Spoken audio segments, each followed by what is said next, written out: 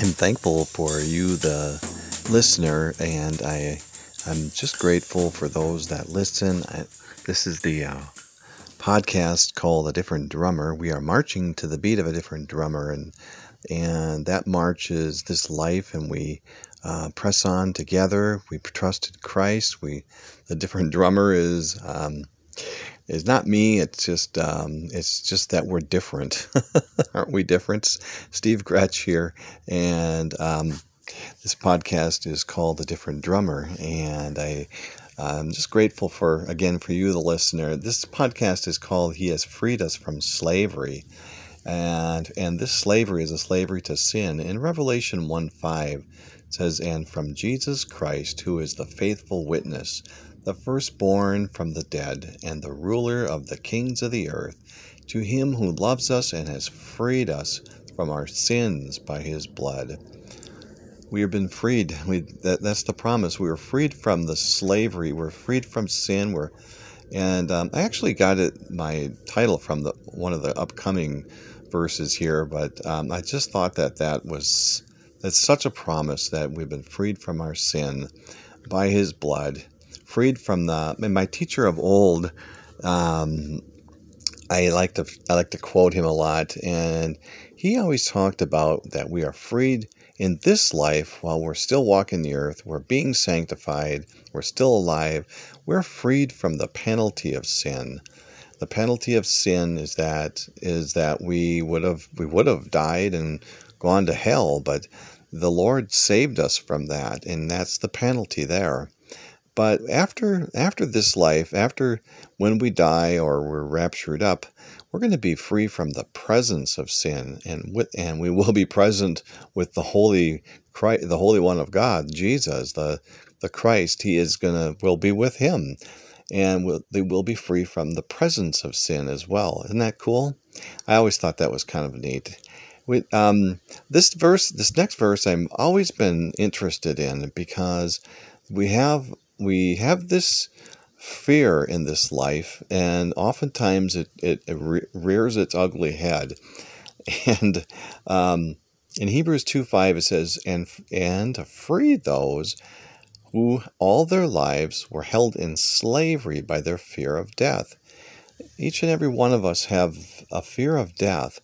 And I say that it's different. There are those that will say that I have fear, or that I don't have fear, that we shouldn't have fear. But I say we shouldn't be slaves to fear. I think there's still fear in life. There just is. We have things going on in our day that can be kind of fearful. But I believe that we're not to be slaves to that fear. And that's basically what it says in Hebrews 2:15. So this next verse is awesome because it talks about us being adopted. In Romans 8:15 says, "The Spirit you received does not make you slaves, so that you live in fear again. Rather, the Spirit you received brought about your adoption to sonship, and by him we cry, Father." The Spirit we received does not make us slaves to fear. And that Spirit is the Spirit of God. Our bodies are the temple of the Holy Spirit. But sometimes fear, it rears its ugly head. We're still alive. We're still on this journey. It was interesting because last week I was sitting at the coffee shop with my wife, having a wonderful time out in a nice sunny day. We'd ridden our new electric bikes over there, and we were just having a nice time. All of a sudden, I realized I didn't have my keys. I usually clip them on the side of my pants, and they're hanging there. And I realized they weren't there. And I'm like, uh-oh. And I'm sure you've had that feeling when you lost your wallet or your keys or misplaced something really important. It's like, oh. And the fear kind of kicks in. And so we rode our bikes back, and we checked the whole trail that we came on, retraced our tracks, and I'd forgotten them in the garage. And so it was really, and we prayed the whole way back, and Lord, help us to find the keys. And he brought us right to the keys, and there they were. And I So, and then I realized, hey, I'm not, after I'm gone from this life, I'm not going to need these keys anymore. They'll just probably still be sitting there. So, but anyway, that's not what this is about. We're not slaves to impurity. Romans 6:19 says, I am using an example from everyday life because of your human limitations. Just as you used to offer yourselves as slaves to impurity and to ever-increasing wickedness, so now offer yourselves as slaves to righteousness, leading to holiness.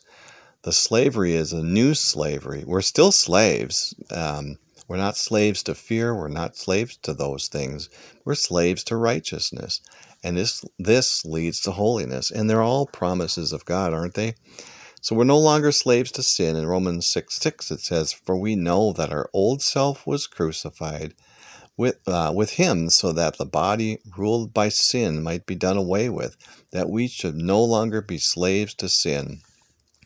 Again, my teacher of old would always say that the old body was done away with, and we're still in it. But he would always say that when Galatians 2:20 says, "I'm crucified with Christ, and I no longer live." Do I have that in here? Oh, I do. I guess I'll wait with that. And so if we on to the next thing, if we do sin, we have an advocate.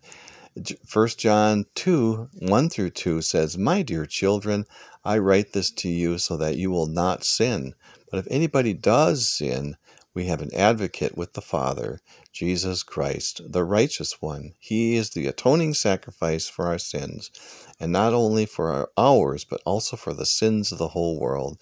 So the Lord, we know He shed His blood, and we know that we have Him as our advocate for sin. We're not slaves to it, but we do sin. It's not that my teacher of old says, it's not that we cannot sin, it's that we need not sin. And 1 John really talks about that. It's we're not slaves to it. We shouldn't be slaves to it. So, and that's because, honestly, life's attractions are gone. Here it is, Galatians 2:20. I have been crucified with Christ. I no longer live, but Christ lives in me. The life I live in the body, the life I now live in the body, I live by faith in the Son of God, who loved me and gave Himself for me. My teacher would say, once if a person is crucified, it's a slow, painful death. And my old body, my old self, my old attitude, my old attractions are gone. But it sure was painful, and it took a long time. So that's kind of how Paul was indicating that. But it does take time, and the sin isn't completely gone. It's just, but we have this advocate, capital A, and it's Jesus Christ. We also have access to the throne room. It says in Hebrews 4:16. We have access to His throne rooms, and we can go there in our time of need. So what happens again? I love looking at things from different angles. That's why I'm a different drummer, I suppose. And so we love instead. In it says in 1 Peter 3:15, but in your hearts revere Christ as Lord. Always be prepared to give an answer to everyone who asks you to give the reason for the hope that you have, and do this with gentleness and respect. And I think we do that by being prepared in the Word, having a history of being in the Word. Read the Scriptures. I love that. I've been reading just through the Bible this year so far, and just kind of plowing through it, a book at a time, one right after the other, and it's been such a blessing. And I actually just read 1 John this morning. Such good. There's so much in there. So now, again, we're a slave to righteousness. In Romans 6:18, you have been set free from sin and have become slaves to righteousness. I love this. The promise that we are no longer slaves, and He has freed us from this slavery, from this life, from sin. He's given us the advocate. We have access to the throne room. Isn't that wonderful, wonderful promises? And I'll leave you with this. Colossians 3:1-3 says, Since then you have been raised with Christ. Set your hearts on things above, where Christ is, seated at the right hand of God.